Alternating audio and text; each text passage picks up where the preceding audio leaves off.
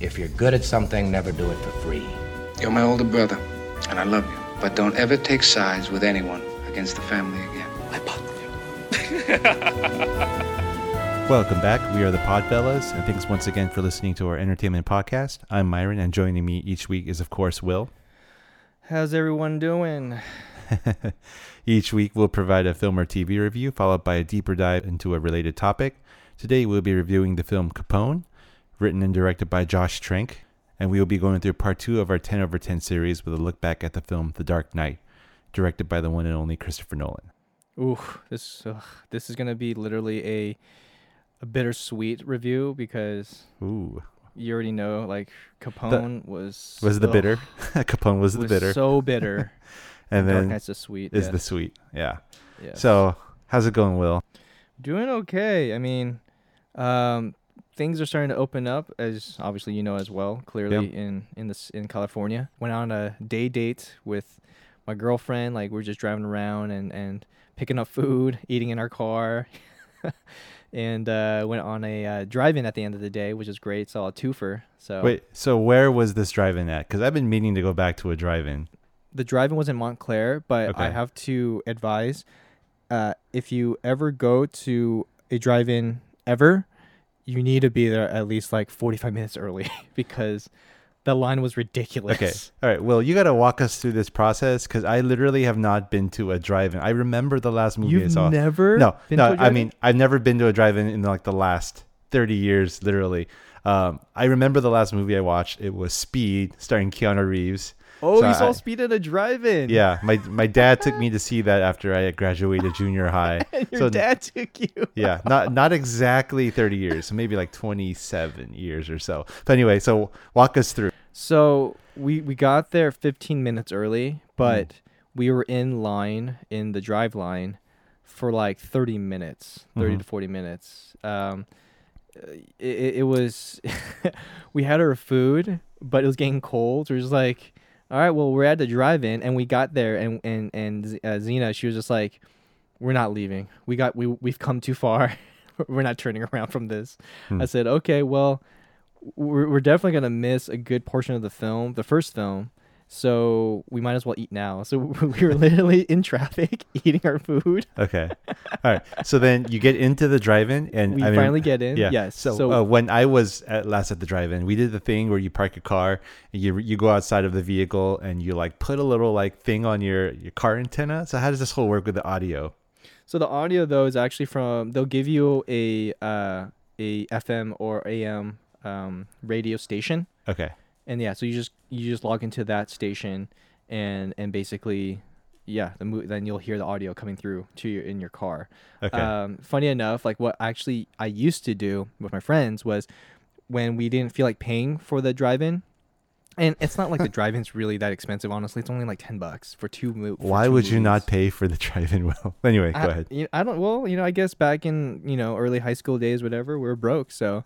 So the screens, like we would find a spot where we can see it, but also close enough to the antenna or the station where it would basically send the signal for the audio. We would literally go through the stations, each station, to find the right channel to connect with it. It took a little time, but we've done it before where we were successful, and it was pretty cool. All right. So then you pull in, you get the audio going. So what's it like? Like, you know me, I'm a huge videophile.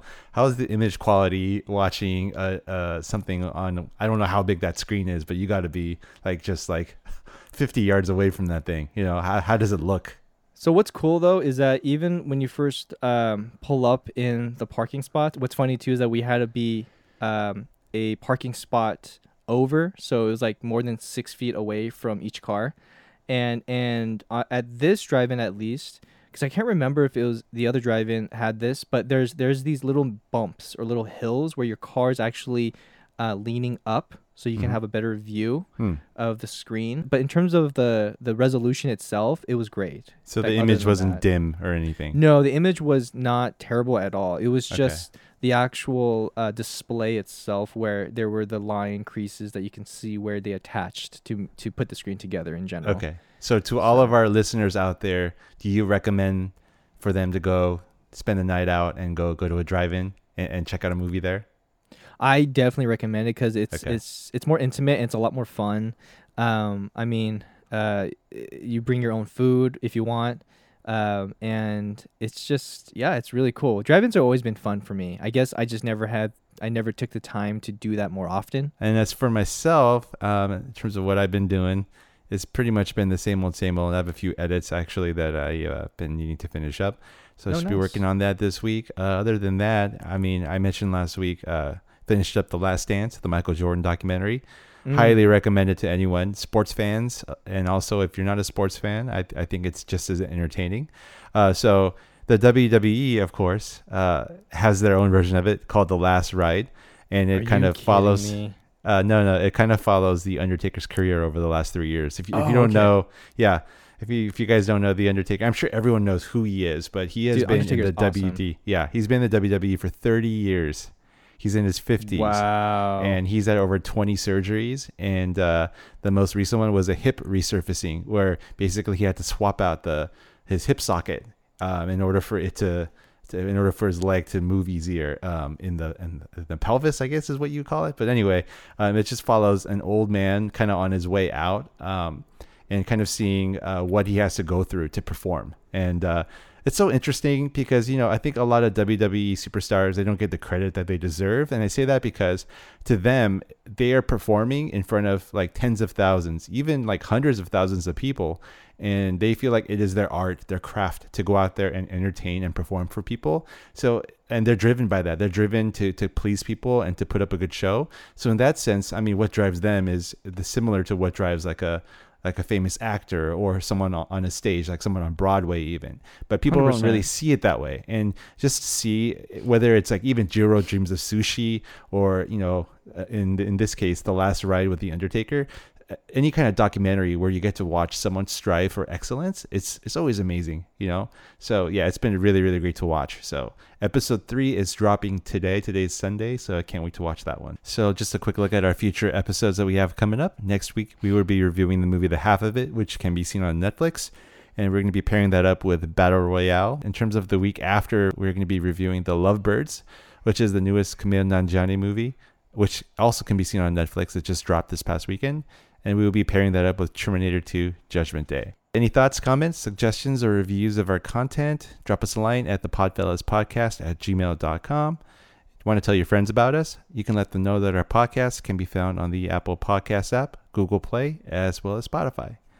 And now into our film review for the movie Capone. Here's a look at the trailer. Do you know what the difference is between Adolf Hitler and Al Capone? Hitler's dead. Capone lives like a king in Florida. He has full-blown dementia. I have reason to believe that could all be an elaborate act. What's this about? We have information that your client may have tucked away a very large sum of money. You can drop the act now. You got goons walking around.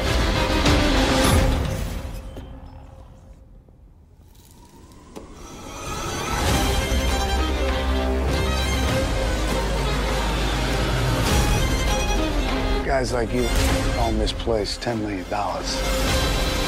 Maybe I can get him to talk. He's gonna go on a rampage. We made a promise. Someday we was gonna make it big.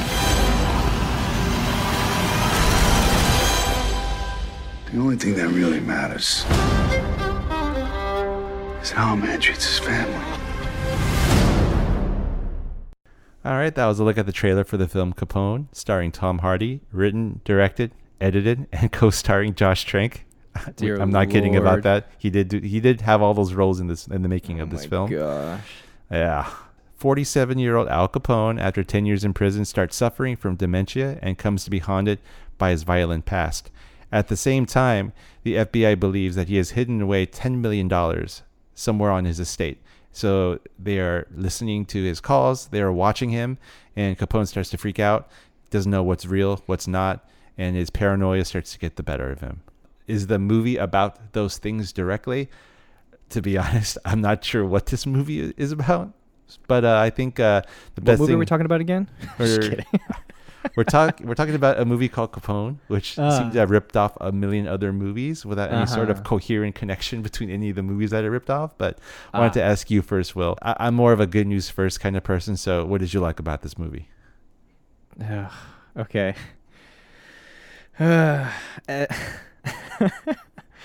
Dude, as much as I really wanted to like this film because I love mob films, I love gangster movies, I love the classics, it really had to rely on the actors' performances.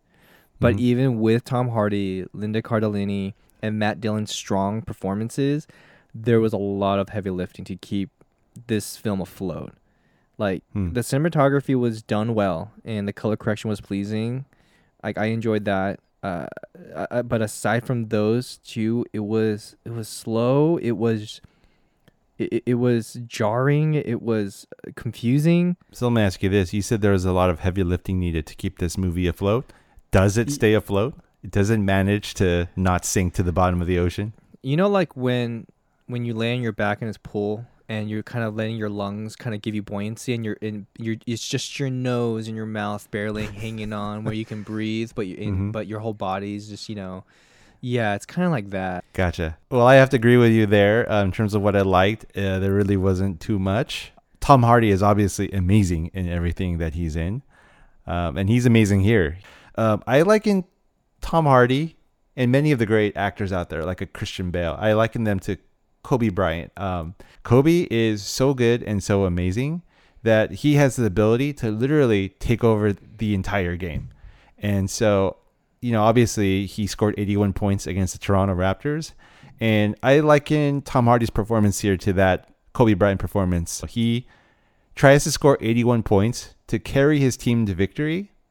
And, in the case of Kobe Bryant, they did win that game. Here, they lose. And what happens is when you score that many points, you look amazing, but everyone around you just looks really, really bad.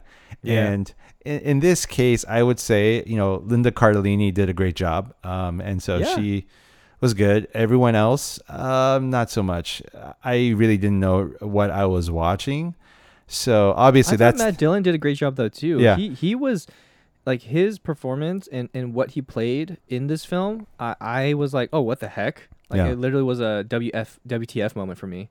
Yeah. So, but how his character was handled was extremely muddy, and I wasn't sure what I was watching, and I felt like the director didn't even know what to do with his character and how to even handle the reveal surrounding his character. Going back to how Tom Hardy is Kobe, what I'm trying to say here with this whole analogy is when you're an actor that's as immensely talented as Tom Hardy is, he just needs to be surrounded by the right supporting cast, and the guy's going to win championships, and here, unfortunately, they don't even come anywhere close. It's really, really, really bad. Let me just say one more thing. I would even say Tom Hardy's performance was almost caricaturized by really, really bad makeup, and we know he's dying, but he looks like he's already dead in the movie. Yeah, I was going to literally ask you. I was going to ask you the question. Did you get why his eyes were just always bloodshot and like looking like he was blind? Like it was just really weird makeup to me. I don't know. Everything felt very theatrical in a sense. Yeah. So and I didn't understand that. It bordered on actually worsening his performance, because he's fully in character, chomping on the cigars, kind of growling at everybody, being the curmudgeonly old dying man. The makeup didn't help. It actually made everything far more exaggerated, and I have no idea what the hell they're doing. Yeah. Okay. Yep. Yeah. I felt the same way for sure. All right. Well, what surprised you about this movie?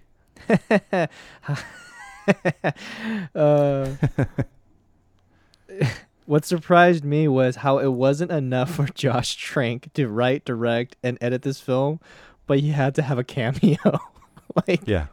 Why, dude? Like, dude, you're doing too much. Like, you really need to realize, like,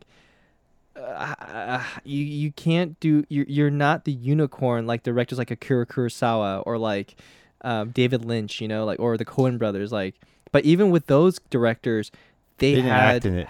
Yeah, they didn't act in it. But it wasn't even just that. But they would have help. They would have co-writers, or they would have other friends who do write better than they do and whatnot, and they weren't afraid to really express that. But really, like, I didn't understand why he like just really had it upon himself. Like I guess maybe it was like his first and his last time to get a chance to have this kind of opportunity to do it all. But right when the opening credits ran and you saw, written and directed by Josh Trank, edited by Josh Trank, as soon as I saw that, I was like, oh boy, because one of the worst things you can do is have the director edit the movie, because what you want first off, as a director, you've lost all objectivity because you've seen every single take, 100%. You've seen all the performances, and you need someone with a fresh eye to kind of almost counterpoint with you, to argue with you, to be like, no, this is what I'm seeing. If there is no second opinion, you're not really left with a really good movie, I would say, in most cases. I mean, the Coen brothers, they do edit their own stuff. They're the exception to the rule, but they're brothers. Like you have two brothers two going at it, and honestly having different opinions still. So but i.e. Other professional like duos, like Scorsese and Schoonmaker, and then you have Spielberg and Michael Kahn, and you just Nolan and Lee Smith, it's just you have to have fresh eyes, because like you said, directors will focus, at least from what I've experienced, so much on a shot that they want in the film, where in actuality it won't work. And for the editor to see that, like understanding, like, I know you took a long time to get this shot, but I'm sorry, it's going to hurt the film. Yeah. Did you notice the beginning of the movie? It's this introduction to Capone's character, and it's Thanksgiving dinner, and he's surrounded by kids, and then it kind of goes and lumbers along, and all of a sudden it just cuts away to like a random opening credit sequence, like showing like the marshes of Florida, and I'm just like, where the hell did this come from? Like this. Yeah.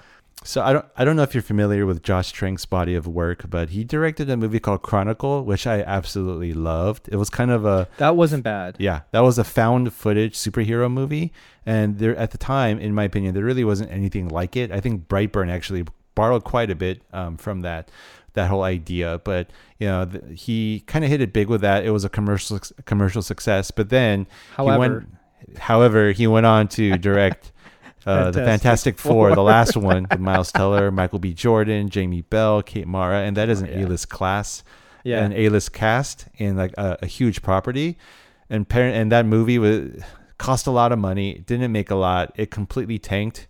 No one really liked it. Critics hated it. The actors were talking about what a toxic environment it was on set, and I honestly thought the guy wasn't going to make a movie again.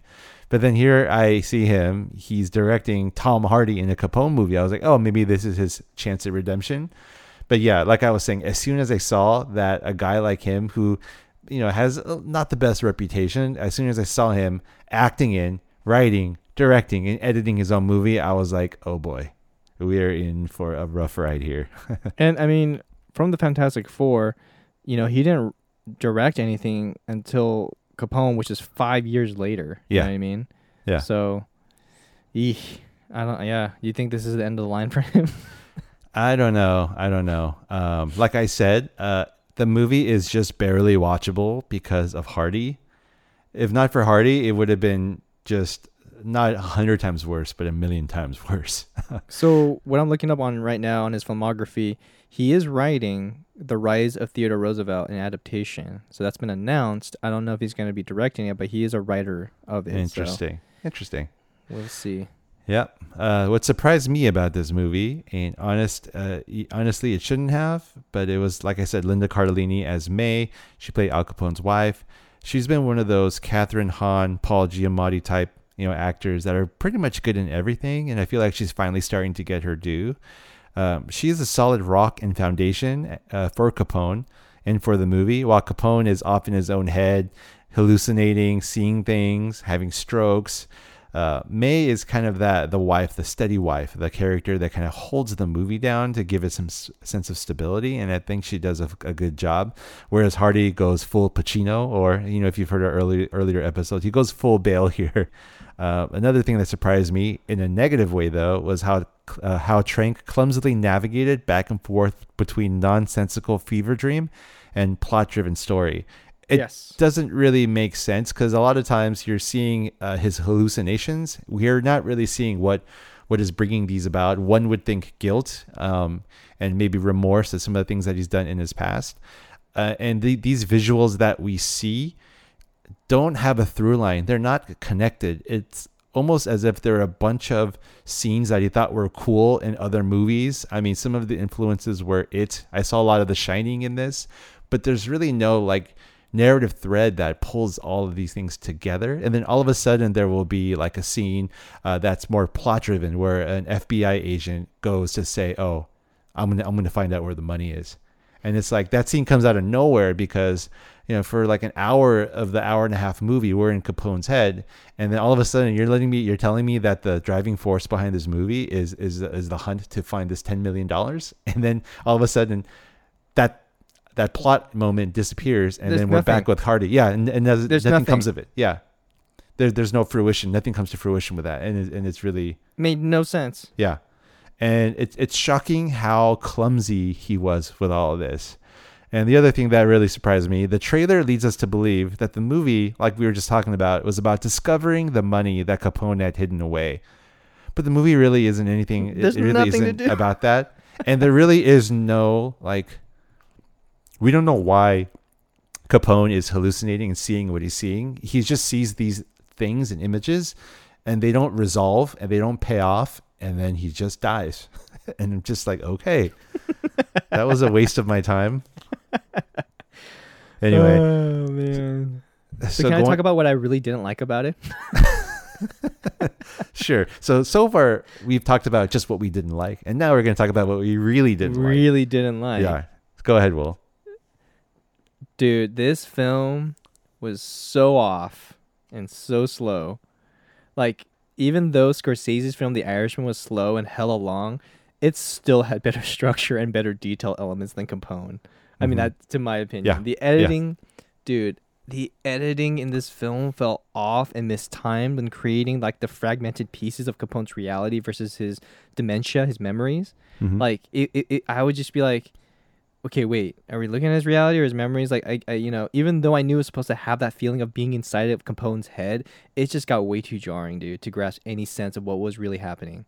Because it lacks so much detail of what you already kind of elaborated on, like on who and what Capone was experiencing. Like, there was no dialogue. It was just, what the hell are we looking at? Why are we looking at this specific memory that he's having? Like, why are you making this a bigger jigsaw puzzle than it needs to be, really, Josh Trank? Like, really. Like, the whole concept of Capone's also $10 million hidden somewhere was a huge waste of time. Yeah. So what I thought was going to happen was that through the hallucinations, it would be revealed where he is keeping the money. But no, there's no point. Yeah. There was like that. And that leads me, it's just, there was no point. And also what I thought was kind of like I didn't get it. Maybe you've gotten some out of it, but I thought it had no point. His estranged son, Tony, had little to no purpose other than showing Capone and another son, which they never went into detail with. Like, oh, look, I have a son that's a part of me in this family. And every now and then he calls the house and doesn't say anything and hangs up. Anything. Okay, so there is a moment where you do see the FBI agents with Cleveland in the house when you know, he was trying to say Happy Thanksgiving to his dad. But after that, I thought, okay, I get it. The FBI's there. I think they're trying to get something out of him. But when he calls back again and there's no one around, like no FBI agent, he doesn't talk. He just keeps hanging up. And I'm like, why the hell why do you keep showing this? Yeah. There's no point to this anymore. And so I think I want to clarify a couple of things as well. And that's that I am okay with a movie not having a strict plot, but there has to be some sort of like grace and efficiency and brevity by which the material is handled. 100%. For example, Tree of Life, amazingly beautiful movie, but it still in some way made sense. You knew that there is a hand pulling these pieces together. In this film, you literally feel like this guy thinks he can make a Jackson Pollock painting by just taking buckets of paint and throwing it on a blank canvas. But you don't end up with a Pollock. You end up with a hot mess, you know? In terms of what I didn't like about the movie, I think I've already kind of gone through it. The movie was an absolute incoherent mess.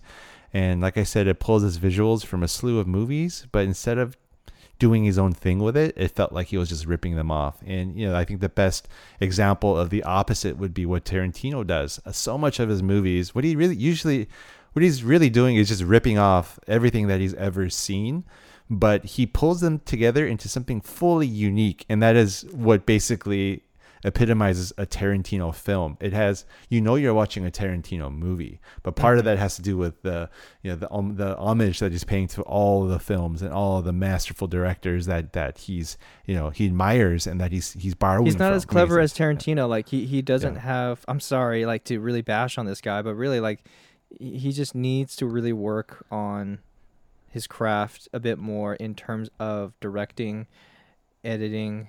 I mean, writing, maybe like he's not so much bad of a writer, but if that's the case, like stick with that and like maybe just do that. Maybe I don't know if I could really consider him as a really good director. Definitely, in my opinion, he's not a great editor for sure. And also his acting. Oh my goodness! For the lines that he had, I was just like, why, why, dude? I mean, I will say, though, that there is one theme that I think the movie conveys pretty well, and it's that your past will always catch up with you. It doesn't matter who you are. Even if you're Al Capone, all those people that you hurt, at the end of the day, it's going to weigh on you. And I think that is something that's very applicable and something that we can at least, take from the movie. So especially there's if you have that. Syphilis. At least, yes. And syphilis gonorrhea. Bad. Yeah. He had gonorrhea too. I did not know that. He did? Yeah. That wasn't mentioned in the movie, did it? It wasn't. No, I was reading a biopic of Al Capone, and he had a slew of issues health-wise. Yeah. So I mean, the guy smoked like 12 cigars a day. It's like Michael Jordan level smoking cigars here. But anyway, what is your final review of the film, Will?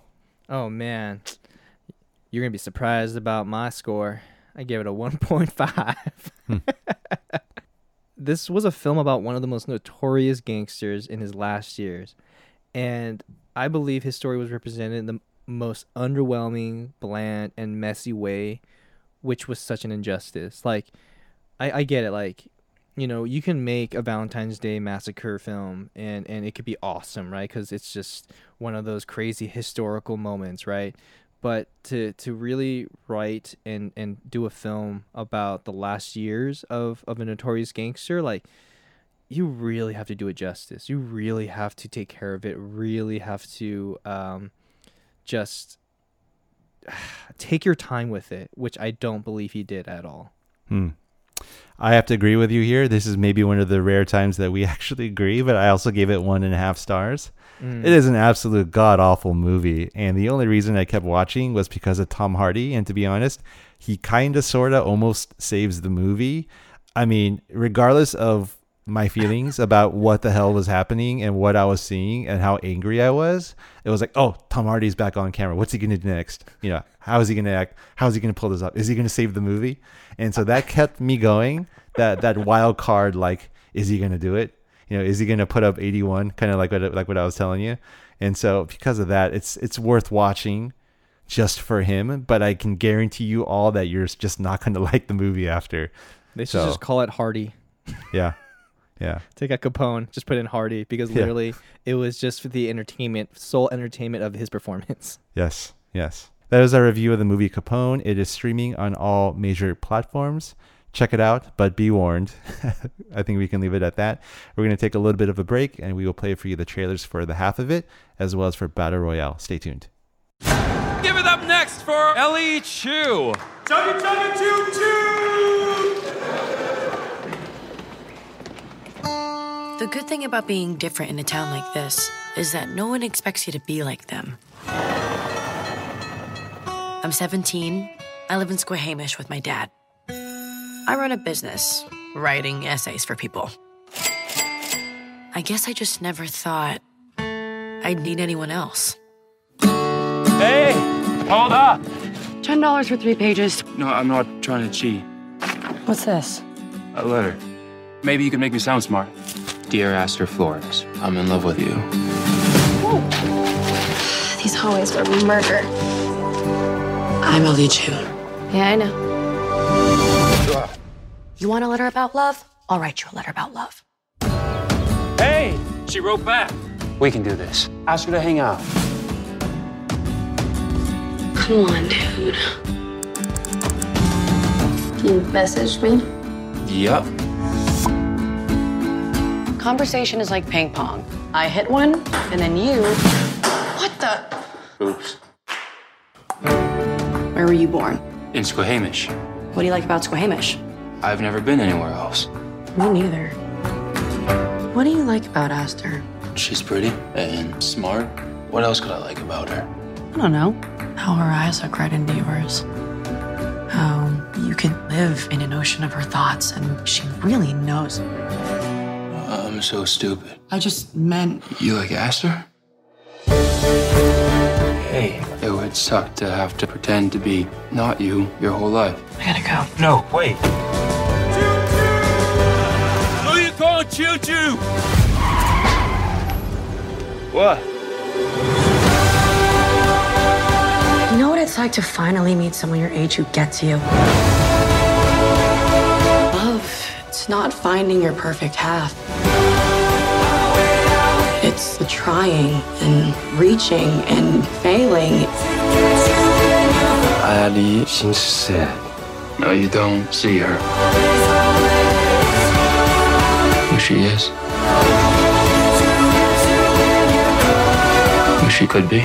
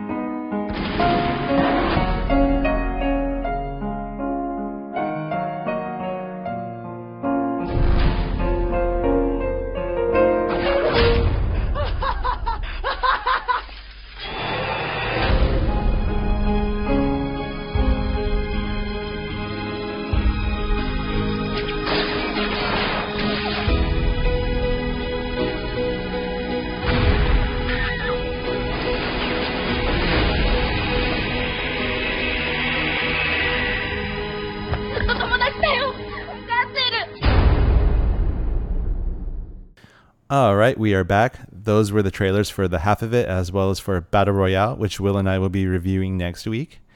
And now, on to week 2 of our 10 over 10 series, in which Will and I will be taking a look back at the film The Dark Knight. And we have a very special guest here with us, a friend to the PodFellas, talented filmmaker, Mr. Andrew O. Thanks for joining us. Thanks for having me again, guys.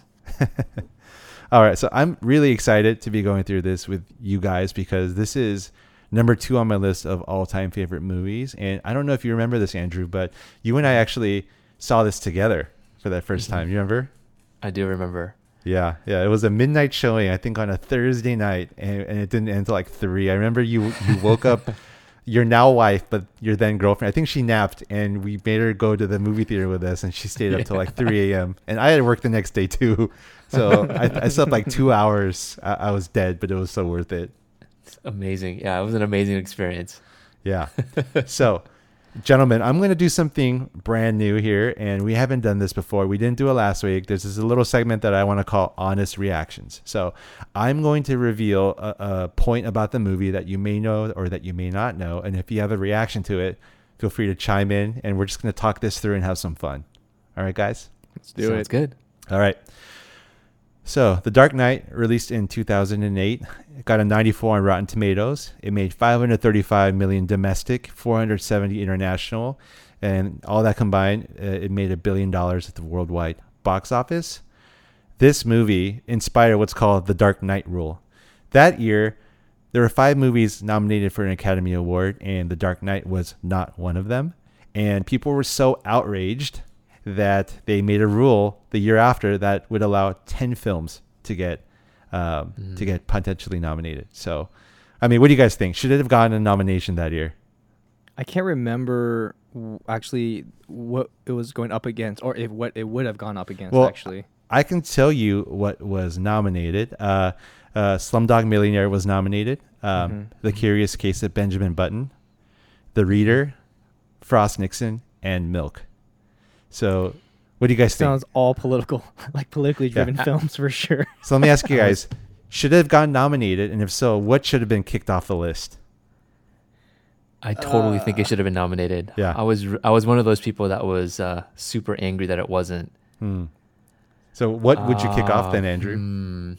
Man, I actually really loved Frost Nixon, and I love Slumdog because I love Danny Boyle. Ben Button, I think, was it was just a piece of cinematic magic. So I think that should remain there. So Button. Yeah, I think maybe The Reader. The Reader. Milk was great. Milk was great because good. it was a very political film that I think deserved a nomination. I think The Reader. Did you watch The Reader? I did. Did you fall asleep in The Reader? I managed to stay awake. Okay. But I think it was that was a Weinstein flick, right? It was. I think they just had it down to an art. The Weinstein machine at that time. Yeah. Where literally like whatever they make, they get a nomination. So maybe I think you're right. I think it's The Reader. Okay. Got it. Well, the other question is, though, I wanted to kind of chime in is, do you think that it was just that the Oscars weren't really, unless my knowledge proves my knowledge is incorrect, though, like what superhero films were ever nominated for an Oscar? Up till that point, I know Superman garnered a nomination, the Christopher Reeves movie. Okay. Beyond that, I don't know. I mean, So afterwards, afterwards there was quite a few. Like Wonder Woman was nominated, Black Panther was nominated. But what do you think, Will? Should it have gotten a nomination? I think so too. Yes, I think that it held just a solid performance in every aspect, and I think that granted the Best Picture nominations during that time of the 2009 Oscars, that's a pretty solid also competition in there. But Milk was great. I loved Benjamin Button. Frost Nixon, I can't really remember that film. The Reader, I did not see, but I thought, was it Hugh Jackman's performance because he was hosting it? Oh yeah, he had that song about he did the song, who the hell is Reader? The Reader. I remember that. Have you seen her, The Reader? Yeah, but I would have probably also replaced The Reader with that. Slumdog Millionaire was great though too. So for some casting did you knows, I want to get your honest reactions. They eventually landed, so the role of Rachel Dawes, which Katie Holmes played in Batman Begins, apparently she opted not to be in the sequel, so she could act in the comedy called Mad Money. Okay, so I don't know what the hell she was thinking there. Yeah. So the role ultimately went to Maggie Gyllenhaal, and she was the one that Nolan chose. But she wasn't the only one that Nolan was considering. Other actresses up for the role included Rachel McAdams and Emily Blunt.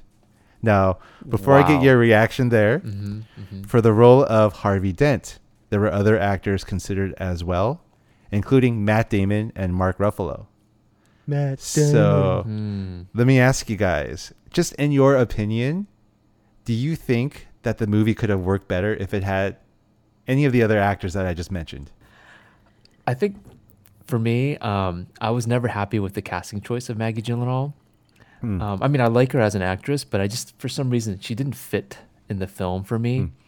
And I love Emily Blunt and I love Rachel McAdams. I do too. I think both of them would have just killed it. So, oh man. Yeah. I would say either Emily one. Blunt more than Rachel McAdams or Maggie Gyllenhaal. I think Emily Blunt is just a force to be reckoned with in terms of her talents. I agree. She's incredible. I totally agree. She's awesome. Yeah, she's amazing. What about the Harvey Dent role? Could you guys have seen Matt Damon in the role, or even Mark Ruffalo? Yes, I think so. I think they both would have done a great job. But I actually really liked Aaron Eckhart in the film. I did too. He was Aaron solid. Eckhart was solid. I don't think Yeah. Mark Ruffalo. I think Aaron Eckhart just has that persona and look as like a kind of that politician, you know. Yeah, Mark I agree. Ruffalo, a little too soft for me in the sense, like just the way he looks visually. And Are you saying he looks doughy? he just You say he looks soft visually. he looks just like he's a little too soft for me. Yeah. A little too soft. I mean, Yeah. And Matt Damon, ugh, I don't know. I mean, Matt would have been a great choice too, but Yeah. I thought that like Harvey Dent was supposed to be like this hotshot DA, and I thought Aaron Eckhart really was kind of really- I think he did a great job playing that part, and then post transformation, I thought he did a great job too. Yeah. So that's why actually Nolan chose him, because he thought that Eckhart reminded him of Robert Redford. And I would have to say, I'm happy with that choice. Yeah, I agree. Yeah. I like it. Now I want to talk a little bit about Heath Ledger. Apparently he was the only name on Nolan's wish list. This is what he said: "When I heard he was interested in the Joker, there was never any doubt. You could just see it in his eyes. People were a little baffled by the choice. It's true, but I never had such a simple decision as a director in my life." So when you guys first heard about this casting, what did you guys think? Were you like, I'm with it? Or were you like, what? Heath Ledger? Yeah, of course. I was like, what the frick? Really? I was super excited about Heath Ledger. I think people, as soon as they thought Joker, they were thinking of making a Joker like the Jack Nicholson Joker. And I think for that, the Heath Ledger choice was off. But I think that casting was amazing just because he would have a youthful energy compared to Jack. And also, it just made me think they were going to take him in a different direction, which was really exciting. All I thought about when I heard that Heath Ledger was going to be playing the Joker, I just thought, really? 10 Things I Hate About You? Brokeback Mountain? What the heck? What is this choice? So that's what kind of threw me off. But after seeing the movie, Will, were you like, damn, perfect? Or were you still on the fence about it? No, I was shocked. I was like, holy crap. This, like, I don't see Heath Ledger in like any, like whatever I thought about him in before. I was like, this is so dark, and he's doing such a freaking amazing job. I mean, Gotcha. Yeah. Gotcha. So a few more things about Ledger as well as the Joker. The Joker's scars were actually inspired by what's called a Glasgow smile. Apparently in Scotland, where there's a lot of gangs, what they would often do is slash you from, past your lips up to your cheeks to kind of leave scars, to remind you not to kind of mess with the guys that you just mess with. So don't Google it. Don't trust me. Don't Google Glasgow smile. You're gonna wish you never did. And then also, Ledger, to prepare for his role, apparently locked himself in a hotel room for weeks, experimenting with voices and mannerisms until he developed something he was satisfied with. He also kept a diary while getting into character, and what he actually put in there was he would put in various clipped art, a lot of images from like Kubrick's Clockwork Orange, stylized notes, and even lines from the script to kind of internalize it. So I think it was pretty amazing what he did to get into character. Yep. Just a few more things here. Heath Ledger is the first actor to flirt on camera with a brother and a sister in separate movies. Think about it here. He was what? The first actor to flirt on camera with a brother and a sister in 2 separate movies. Think about it. We had Jake in Brokeback and Maggie in The Dark Knight. Oh my gosh. Wow. That's funny. That one was mine. I didn't even Google that one. That one was in my sick mind. I love it. Oh my gosh. All right. And then last little tidbit here before we go on to the review. Those shots of Batman when he's on top of the buildings. There's one where he's on the Sears Tower, and there's another one where he's on top of a building in Hong Kong. That was actually Christian Bale. He would not let the stunt guy stand up there with him. So, are you serious? Yeah, I'm serious. It's pretty awesome, right? Amazing. Yeah. All right, so that's it for the little section that I like to call Honest Reactions. Wanted to go ahead and move on into the discussion about the film. So I wanted to first off ask you, Will, take us back to when you first saw this movie. What was your reaction to it? Having rewatched it now, is the movie as good as you remember? Let's see. I was 22 at the time when I first went to see it at midnight among friends.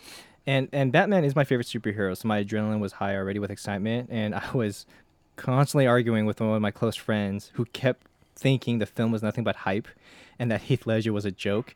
Which, you know, in a sense, I thought, yeah, I that was obviously kind of a coin toss. But after the scene where the Joker does his pencil trick, like, how about a magic trick? Yeah. Yeah. Everyone in the audience literally yelled out the same, like, oh my gosh, like this reaction. And my friend, who was the skeptic, then became this believer where he was like, oh, this is going to be a tight film. And I'm like, yeah. And from there, we both were on the edge of our seats the entire way.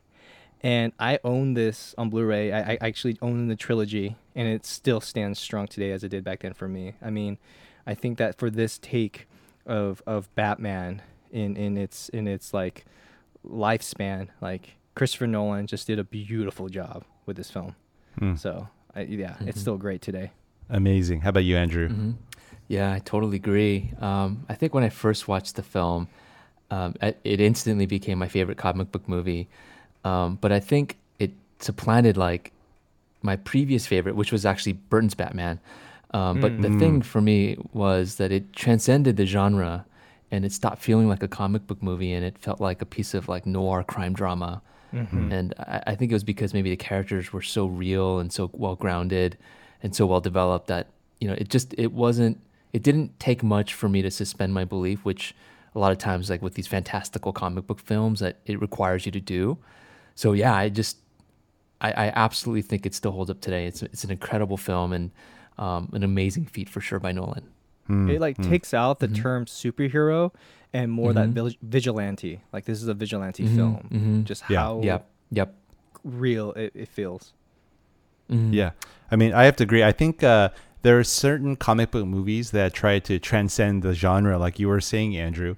Some succeed, some don't. The ones that have succeeded, I think, are like, you know, Logan. I think transcended the comic book genre to become like almost like a cowboy western. And then there are other movies that just are perfectly content with being a comic book movie, and I think The Avengers is something like that. And I think there's nothing wrong with that. It's just when you try to transcend it, I think you have very little margin for error. Completely, 100%. I think. If I look back in all of the comic book movies, I feel like The Dark Knight was the first one that really successfully did that, right? Absolutely. Because everything else prior to that was they just embraced the fact that they were a comic film. They embraced the theatrics. Camp. The campiness, the theatrics. The campiness, right. Just the overall arching, like, just of it's kind of a screwball in a sense. I mean, it was just the wham and bam and all those kind of things. No matter how serious it got, it was always as if that the main character always looked out at you, the movie watcher, and kind of winked as if to say, don't worry, we're not taking this too seriously. But there was none of that here, which was really refreshing. Yeah.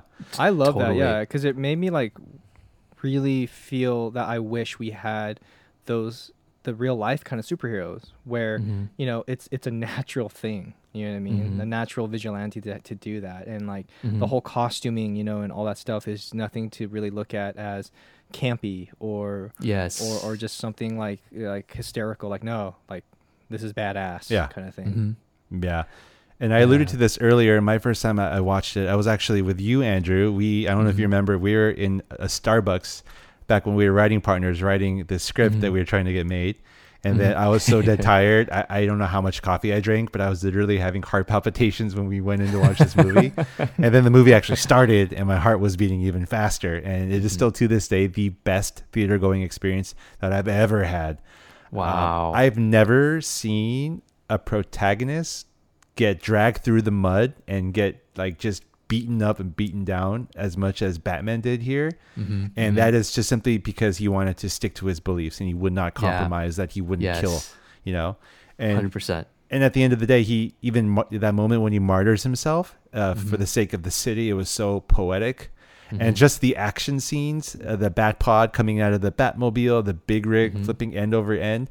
I mean, the movie ended at 3. I got home, it was like 3:40, and I had to wake up at 6:30. But I was so pumped up, I couldn't sleep.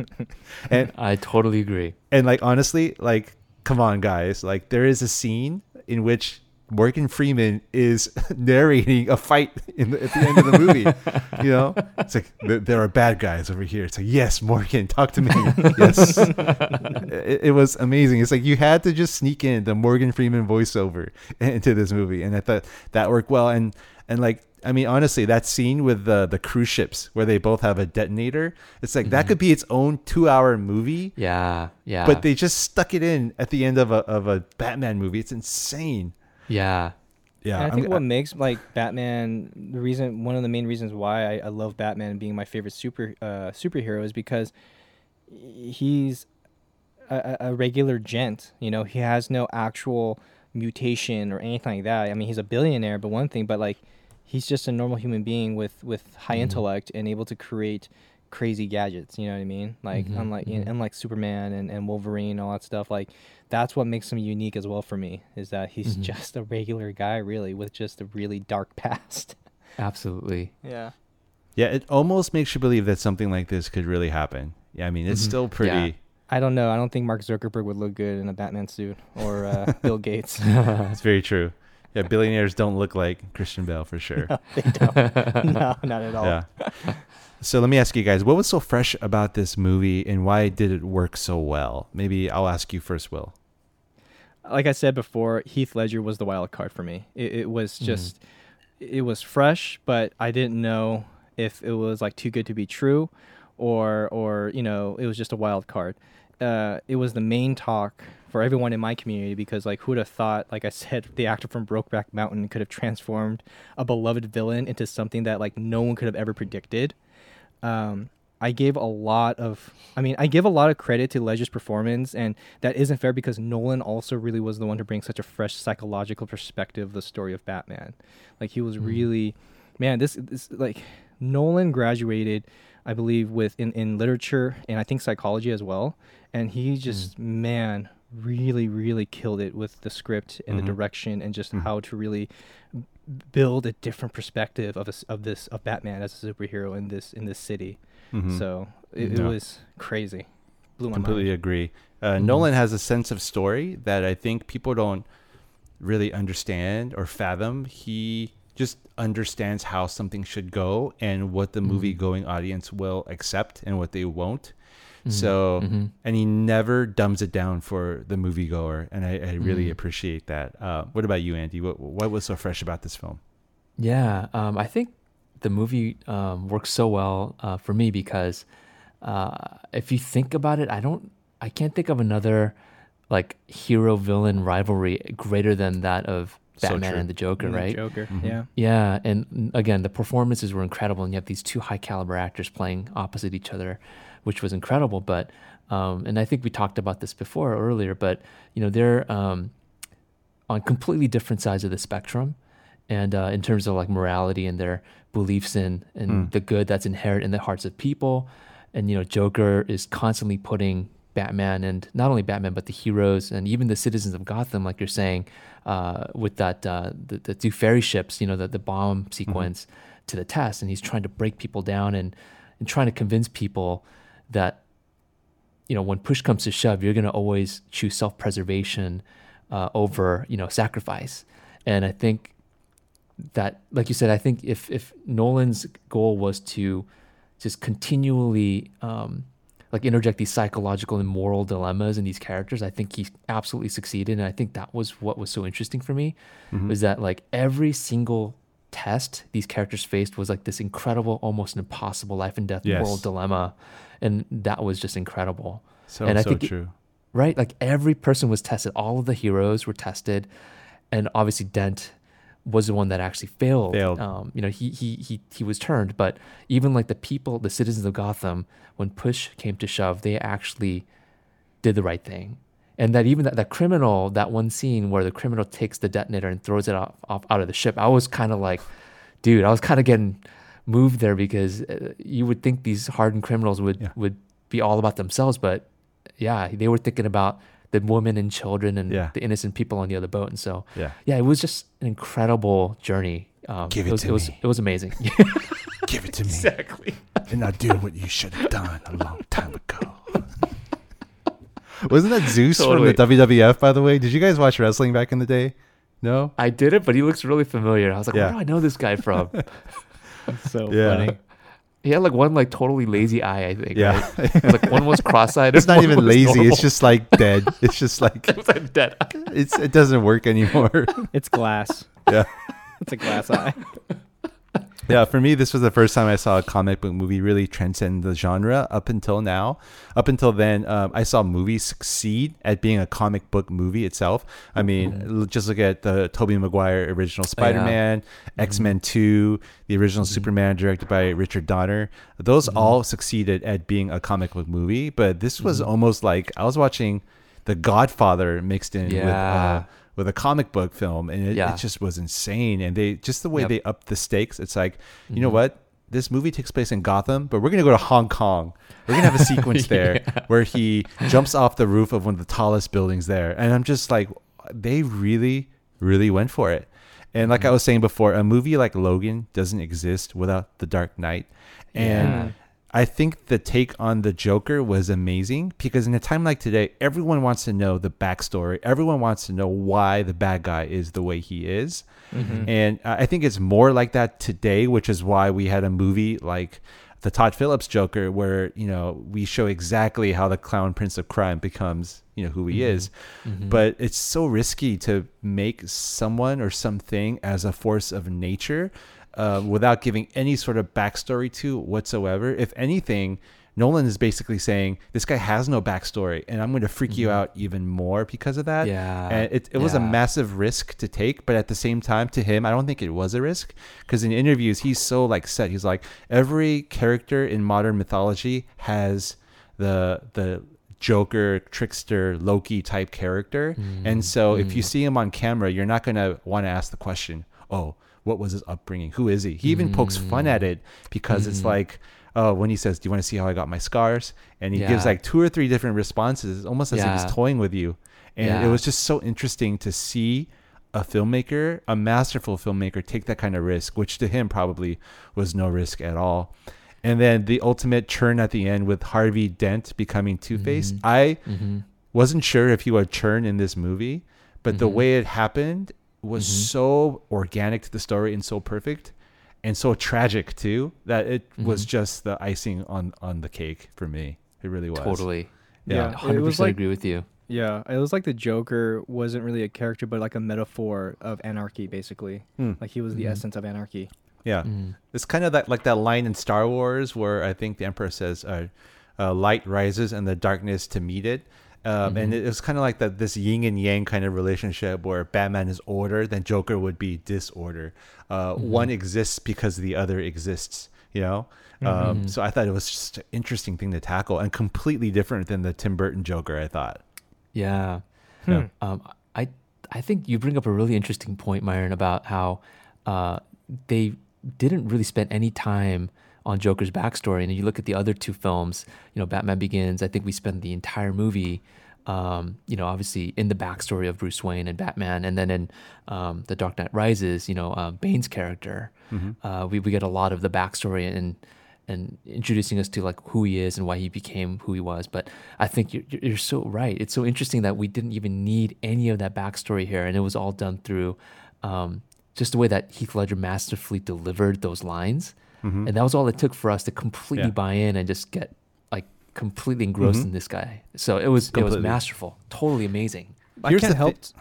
Sorry. Well, I was gonna say like I can't help but to beg the question though: is it due to the fact that this story of Batman is pretty much aware for majority of people in the United States or in the world in general, like that? It doesn't have to, you know, dig so deep into the backstory of all that, you know, as much. I mean, that to me was like, because he's such a familiar character, you know what I mean? So I think with that in mind, I think that's where Nolan had the benefit to kind of play his role on like trying to really give it a different twist to it. What's so interesting though is like in Batman Begins, I felt like I kind of see what you're getting at. It's like, why do you need to give a backstory to such well-known characters? But I feel like for Batman Begins, he decided to take on the challenge of trying to explain why Batman exists. So in one movie, he took on the challenge of doing that. And in the other movie, he says, no, I'm not going to do it at all. So it's really interesting why he did so much for one character and so little for another. But all I can say is I think it worked pretty well in both films. Yeah, it did. It definitely did. Yeah. Totally agree. All right, moving on. This movie is 12 years old. Does it still hold up? Wow. Yeah.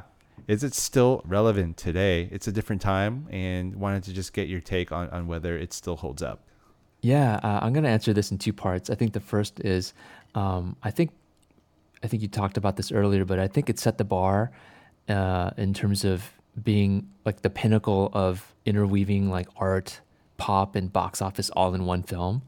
And I think absolutely it would still hold up today because, like you said, Nolan doesn't dumb things down for the audience. And I think you kind of expect going into a comic book movie thinking that's going to be just brainless fun, but this actually was completely engaging on all fronts, right? Emotionally, but also it was a very heady film. So I think absolutely the audience is much more sophisticated nowadays, and I think it would completely hold up. Interesting. And I think the second point is that it was technically just so incredible. You know, they shot the opening sequence on IMAX, and I think if I'm not mistaken, you know, he kind of was the first one to really bring it back, right? The IMAX, because I think it was kind of a dying film format, and the cameras were too big, it was cumbersome to shoot with and hard to focus. But you know, dude, he ended up bringing that back and shooting the entire the opening sequence with that. And I thought technically it was just an incredible film. And if you were to break it down technically, it would still completely hold up today. This movie has been universally praised, but let's pick out any moments of the movie, if any, that are weak or you didn't like. So first, you, Andrew, anything on your list here? Oh man, if I had to pick something, it'd be like, oh gosh, I think it was probably 30 minutes too short. I don't know. Too short? I didn't want it to end. It was such a fun movie. I guess, you know, like that phrase, time flies when you're having fun, was completely the case for me in this film.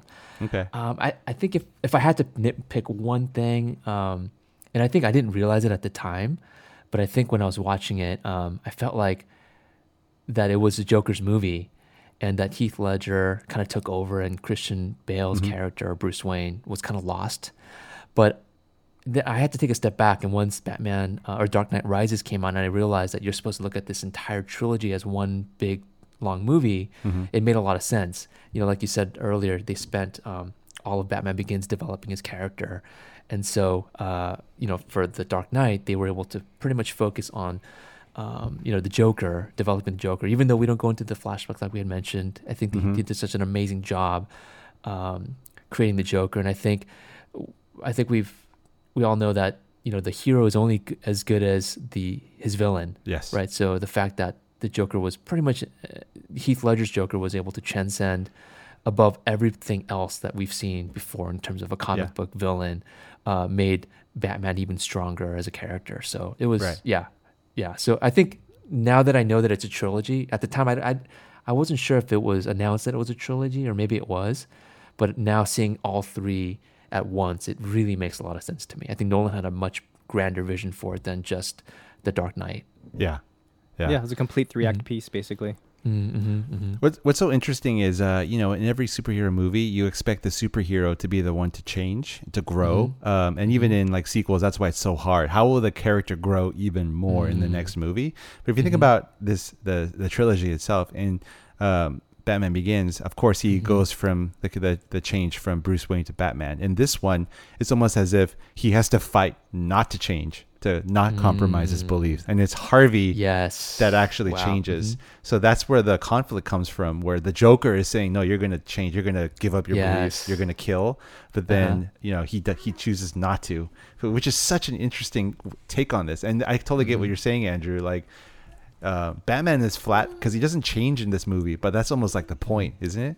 That's a really good way to look at it. I've never actually thought of it that way, but you make such a great point. Yeah, how about you, Will? Yeah, go ahead. Sorry, Andrew. No, I think it reminds me of that quote in the movie. You know, this is what happens when an unstoppable force meets an immovable object. Yeah. I mean, really, really incredible stuff. All right, so I'm going to really, really nitpick here. And honestly, no movie deserves anyone to stare at it with a magnifying glass after like 100 viewings. So with that, it's kind of the equivalent of going to the Vatican, climbing a scaffold and staring at the Sistine Chapel with a magnifying glass when you're supposed to just see it from the floor. So I'm going to just go into what some of the things I didn't like. First off, there is one really awkward 360-degree shot, which almost makes me feel like it was 3 a.m. and Nolan was just like, look, we're all tired. I don't want to cover this scene. Let's just get a steady cam and have them move around in a circle and just get everyone's lines. The scene I'm referring to is when Harvey Dent, Batman, and Gary Oldman are on top of the roof. Of MCU. And they're all talking about how Lau just took all the money and fled to Hong Kong. And then Batman is basically saying, if I bring him back, are you going to be able to get what you need? And then Dent says, I'll make him sing. That movie really could have used some traditional blocking because there are a lot of really awkward pauses in that scene. that just always bothered me. And also the fight scenes in just the Batman movies never really did it for me. It's like he does this thing where like he puts his hand on his shoulder, his hand on his head with his elbow sticking out like he's doing the Macarena, and he's just going through and like slowly swinging his elbows and like taking these long wind-ups and like just hammering people down, and it just looks like the bad guys are just waiting to get hit, and it always bothered me. Bro, that's Krav Maga, he couldn't turn his head. That's he couldn't turn his head. Yeah, like the bat armor in the beginning of the movie, he can't turn his head, so that's why he asked Lucius Fox. He only has so many articulating points in that freaking suit, dude. He fights like Keanu Reeves. Like he doesn't. He just the Matrix. He just moves the Matrix so slow. So there's that. Maggie Gyllenhaal's performance. Her boyfriend almost gets shot and killed in the court of law. And right after, she's smiling, laughing, and says, "You're not doing your job if people aren't trying to kill you." It's like, they almost killed your boyfriend. I would not be laughing at this moment. But I think that's a really great point. Yeah. And the last thing here, and they're both kind of connected, is this. Did you guys ever wonder after when the Joker goes to Bruce's penthouse during the fundraiser, after Rachel and Batman make their exit out one of the windows, the scene just ends without any sort of explanation as to what happened? Did the Joker kill everybody? Did he just leave? Right. And then nothing occurs and we're not given any explanation. Yeah. And also, later on, when Harvey and Rachel are, both being threatened by the Joker, Dent says, "Is there anywhere you can go? Is there anyone in the city that we can trust?" And then Rachel says, "No, Bruce's penthouse is the safest place in the city." And I'm just like, no, the Joker just walked in was just with the elevator like 30 minutes ago. Yeah. So that's really nitpicking, but yeah, that's it. All right, gentlemen, we're going to have some fun here before we offer our final reviews of the film. We're going to do a little segment here called Fact or Fiction. Based on the ESPN segment, I'm going to present some bold statements about the movie, and it's up to you guys to say whether it's fact or fiction, and then say why. Ooh. All right. Okay. So here we go. Will, you first, and then Andrew after. Fact or fiction, Heath Ledger is the best Joker ever. Oh, man. I look. He's struggling with Jared Leto versus Heath Ledger, right? Yeah. Look, okay, so for me, there's no way to rank each Joker because for me, they aren't playing the same Joker, in my opinion. If it's my look, okay, let me just explain real quick. Hamill played the classic comic book Joker with the over the top theatrics. Nicholson toned down Hamill's take of the Joker and was a bit more polished and while still capturing the essence of the comic book villain. I also have to say that it had a very Burton-esque touch as well when it came to that Joker. Phoenix's version of the Joker with the origin story created sympathy and some compassion because you're following, his character transformation from his innocence into his insanity. Like that, for me, is why I also enjoyed Phoenix's performance. Okay. Ledger plays the strong anarchist, clearly with outlandish like sociopathic tendencies, right? And there's no origin story in that sense. Like it just really comes down to like which one you gravitate more towards. And honestly, for me, I think Ledger did an amazing job, given the fact that he was an actor who always played more like heartthrob roles, you know, and then that was the shock factor for me. And I think it's the same effect. I think it's gonna be the same effect, hopefully. And this is coming from you though, Myron, with Robert Pattinson playing the new Batman. So we'll see what happens we'll there. See what happens there. But so are you pleading the fifth here? Well, all this to say, my favorite version of the Joker, my favorite version was Phoenix and Ledger, like for the reasons I've stated earlier. So facts, yes, Heath Ledger is one of the best Jokers, I'll say. All right. So I also was going to ask if you could rank them, but are you also refusing to rank them? Will? Yeah, it's hard for me to rank them. I can't. Yeah, all right. Sorry. All right. Well, we'll let you go on this one. How about you, Andrew? What do you think?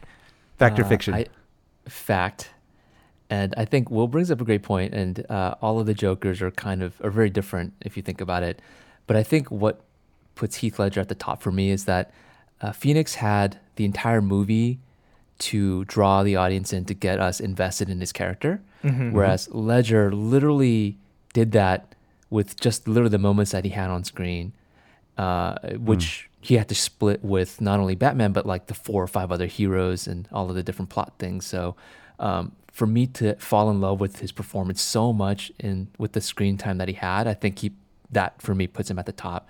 And I actually remember this one quote because I was watching a video of Michael Caine, and I think he said that on his days off, he would actually go on set because he wanted to watch Heath act. Perform. So I thought that was an incredible little story. So I'm like, dude, if Michael Caine thinks like he's watching greatness, like I got to go with that. Yeah. Oh my gosh, that's so So cool. true. So rank them if you had to. Oh, okay. Ledger, Phoenix, Nicholson, Hamill, and at the very end of that would be Leto. Okay. Sorry. I mean, I love Jared, but or you just push him off the cliff. Oh, who?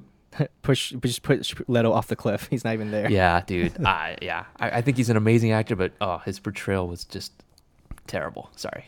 Yeah, I mean, I'll put in my 2 cents here. I have to say fact. Ledger was, in my opinion, the best. And it was partially him, but also I thought the take on his character that Nolan presented. Nicholson was great. Every actor that has played him has been great. I don't blame Leto at all for how his Joker was received. I blame the way the character was constructed as to why he wasn't so loved so much. But if I had to rank them, I would say Ledger number 1, Nicholson 2, Hamill 3. Yeah, he was a quintessential Joker, and everything from video games to animated series to beyond, and he was just so good. Yeah. Oh, you're just giving him street cred. What is this? Yeah. Okay. Honestly. and then Phoenix, and then once again, and then of course Leto. But the reason why I'm not so high on Phoenix is, okay, he's in a movie called Joker, but he is not funny. If anything, the movie says has no sense of humor and should not be a comedian. So there's that. And also, he's dumb in the movie. And they make a point about that. And I'm just thinking, okay, he's supposed to have this dark sense of humor that you kind of want to laugh at, and he's also supposed to be the king of organized crime in Gotham City, and I felt that the movie fell short to explain those 2 points. So anyway, that's where I stand there. Very good point. Yep. All right, next question. Fact or fiction? Christian Bale is the best Batman ever, and I want you to rank your Batmen or Batmans, whatever that would be. Batmans. You first, Andrew. I would say, this one I was torn because I think you're a Keaton guy, right? I am a Keaton guy because for like all of my childhood, he was Batman to me. But I think Bale did an amazing job bringing a sophistication and an intelligence to the character. So I would say, shoot. I would have to say, oh man, this is a hard one, Myron. Swear to me. I would have to say, false. Sorry. Fiction. I know. I love Christian Bale. Okay. So rank your Batman. Fiction. I would say Keaton, then Bale, then Kilmer, Oh. Then Affleck. Slim and then pickings. Clooney. I know at the end it's like. It sounded like you said Affleck. Affleck. So Affleck's at the bottom? Affleck. No, Clooney would have to be at the bottom. Okay. Oh, yeah. 100%. Sorry, George. 100%. I think he'll recover. What do you think, Will? Fact or fiction? So I would say fact, but I would say because this is a lot easier to rank only because, we all know Batman's origin story. So there's like no real way that you can bend the characteristics of Bruce Wayne as like the Joker. But I think Christian Bale, I don't know, it wasn't just his like all his performance was great, but just his look and just the vibe, everything. Like for me, Christian Bale, I loved him. So he's like one. And then Keaton, I will say, because he's the classic Batman that I did grow up with as well. And it was also a time where Tim Burton's style, with the whole German expressionism, just the way how he designed the suit and everything like that with Keaton, for me, I fell in love with that too. Affleck, I feel like he has the potential to actually be a really good Batman. I agree. There just needs to be the right director, like the right script for him for that to happen. Kilmer is Kilmer and Clooney are just like, I could care less, honestly. Okay. I just could care less. Yeah. I will say fact, and it's tight between him and Keaton. Yeah. But I feel like the X factor for me is the physicality that Bale brings to the role. Yes. Like I can believe that this guy, this ripped guy that's 6'2" and all muscle could be a threat physically. And that's the only thing that I didn't get with Keaton. Yeah. Keaton had that dark side, I think, down. It's close, but I will say Bale first, and then Keaton. And then this is where I might surprise you guys: Affleck, and then Kilmer, and then Clooney. And I agree with Will. Here's the thing with Ben Affleck: I think he's a 10 times a better filmmaker than Zack Snyder. And I felt like, number one, his character was completely mishandled. And I felt at some point, if you're an actor playing the Batman, and then you're like, okay, I don't agree with what this guy is doing, and I can do a better job. I feel like at some point he might have just checked out. Yeah. The Justice League, it literally looks like he just checked out. But in Batman vs Superman, it looked like he was really trying, and I totally bought in. I thought he was great. I just wish he had a better story around him. That's my thing. Yeah, I can see that. Yep. Man, Agreed. but you know what? I keep seeing that scene in Batman where with Keaton, just sitting in front of the bat monitor, and he's got his glasses that he's kind of chewing on, and the camera's slowly like kind of pushing in as he's seeing like the Joker on screen. I'm like, that was an amazing moment. He didn't say anything, but he was just like, dude, he was Batman. Keaton for me has more of the intellect persona of what Bruce Wayne is, and obviously Bale has the muscles and whatnot. I think if Keaton did put on some more muscle, like, it would probably been the perfect Batman in that sense. I think the one thing that I see is again, it's the way that they played it probably, or they kind of conceived Bruce Wayne's. But I think Christian Bale hides his darkness by being this playboy, whereas in Keaton's Bruce Wayne, that darkness is always evident. You could always see it. I think the Bale Bruce Wayne hides that very well. Very true. So it was just a completely different way they played it, and I just I grew up on the Keaton Batman, so I got to go with my boy Michael. You love the curls, huh? Those his curly hair. All right. The curls. Like the curls. It's like he had a perm or something in the first Batman. All right, though, Andrew. I'll give it to you. You're wrong, but I'll give it to you. No, I'm just kidding. Totally joking. It was a total nostalgic pick. Yeah. All right. So the movie resonated, fact or fiction, the movie resonated with audiences and broke box office records because of the Ledger effect. It would not have been as well received if Ledger lived on. Fact or fiction? Andrew? Fiction. Okay. I think it would still be an incredibly well received box office wise if Ledger was still around. Okay. Got it. How about you, Will? Fiction as well. I mean, obviously, what his last film was Dr. Parnassus, I believe. The Imaginarium of Dr. Parnassus. Yeah. This is one of his greatest performances for sure, I would say, and I think that it would still have been amazing, if he was still around still. Okay. I will say fact, because his death played into the character, and I say that because the Joker is a force of nature, and also some of the things he does in the movie is completely inexplicable. Like, how does he get the DNA from his victims and place it so that the cops know how who he's going to strike next? How does he put a bunch of Joker cards into the the judge's briefcase? And these are things that don't have an explanation, but you buy into it because the Joker is being played as a force of nature. And the fact that Ledger passed on, it was almost as if he lent a certain supernatural element to the villain itself, and it made him that much more formidable. And obviously, the better the villain, the better the movie. So I think it completely tied into how it affected people. But I think the success of the movie was not because of his death, but I think it definitely added to it. That's what I think. Yeah, it was the shock factor for me. Yeah, like I said, because I had doubts about him in the beginning, and that's where I'm like, it still would have been well received even if he was alive, because of the fact that he proved me wrong, which I'm just so glad to see this kind of actor that I'm aware of as the Brokeback Mountain, the 10 Things I Hate About You, the King Arthur kind of thing, and to be able to take this character of the Joker and twist it into a whole different dimension. So. Okay. When it's all said and done, the highlight of Nolan's film career will be his Batman trilogy. Fact or fiction? Fiction. Why? Fiction. Nolan, to me, Nolan's film career started for me with Memento. For me, he is just such a great, amazing writer, and just the way his mind works. Like I'm always excited to see the next big thing he's gonna do.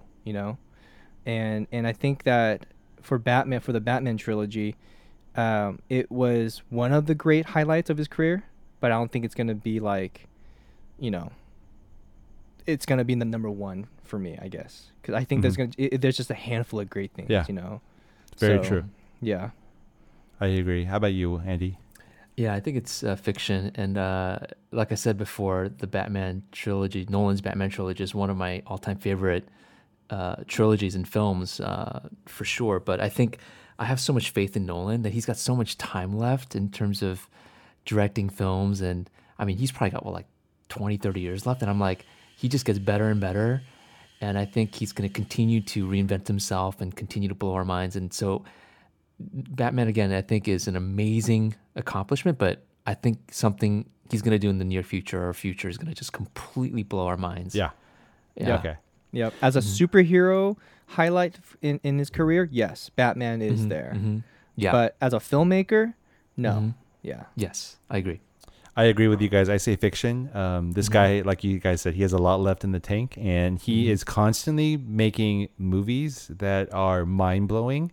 And I think he has at least 2, if not 3, maybe more movies that he's going to release that are going to be considered the best of the century. I mean, we're in 2020, and I think he has that talent, and I just can't wait to see it. Last fact or fiction question, guys.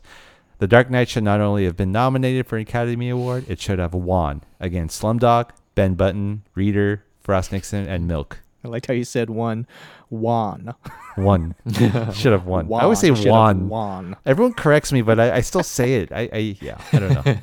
It should have won that year. Should have won that year. Andrew? I think fact, and this is saying a lot because I love Slumdog Millionaire. It's just one of my just absolutely fun favorite films because it was so much fun when I watched it. But I think in terms of just all of the things that we discussed for the last hour, just how the technical aspects of it, transcending the genre, the performances, I would say yes, fact. Okay. How about you, Will? I would say fact. It should have won. Well, are you saying it should have won that year? I'm saying it should have won that year. Should have won.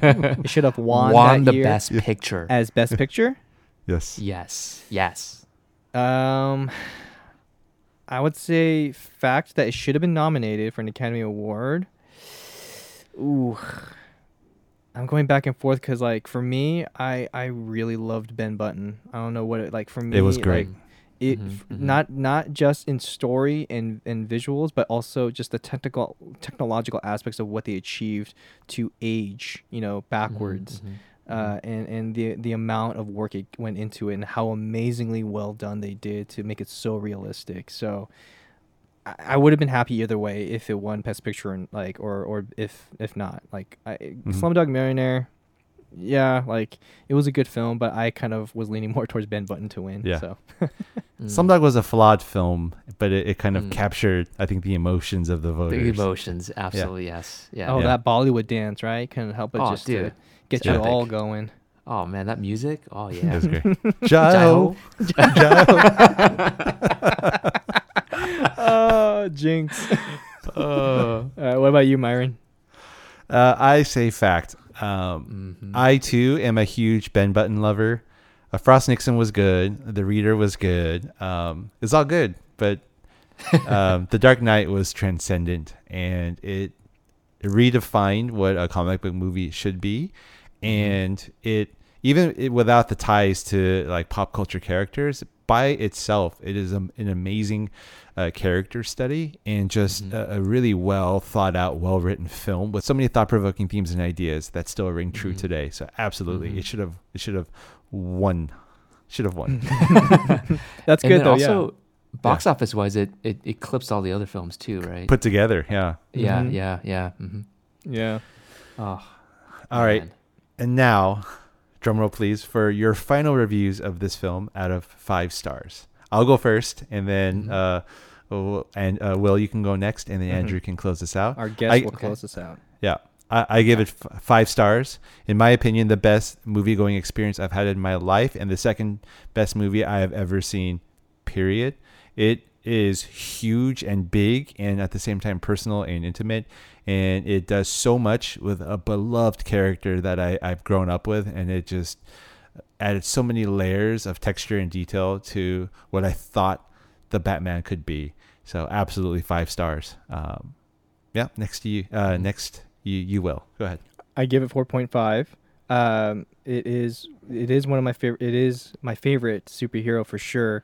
I mean, it takes a lot, I guess, for me to really give a film 5 stars in that sense. But I like what you said, though, Myron, that really brought out this film, which was the character study, like this whole character study of the film. And there's so many elements to it that really pushed, going deeper into creating a superhero film. It's not just straight from the comic book anymore. You can actually dive deeper, and I think Nolan really broke that and surpassed and opened up new doors for other directors to kind of to chime in and to take a hold of that. It is my favorite Batman film for sure, of all the other Batmans, and in its trilogy as well. So yeah, loved it. Great. Last but not least, Andrew. 5 stars for me as well. I think I look at it from a, like a filmmaker's perspective, and we know how hard it is to achieve certain things. And the fact that Nolan was able to put everything together, the story, the script, the characters, the technical aspects of everything, and then again transcending the genre. I mean, you can't put together a better movie than this in terms of it being a comic book film. And so 100% 5 stars for me. I think it's an incredible achievement. Still holds up today. One of my all-time favorites for sure. Great. So good. So good. Yes. It's so good. Swear to me. All right, everyone. That was our review of the film Capone and our look back at the movie The Dark Knight. Tune in next week for a look at the film The Half of It. And also, continuing on with our 10 out of 10, 10 over 10 series, we'll be going through the film Battle Royale. We hope to see you then. Thank you so much. Thank you. See you later. Ah.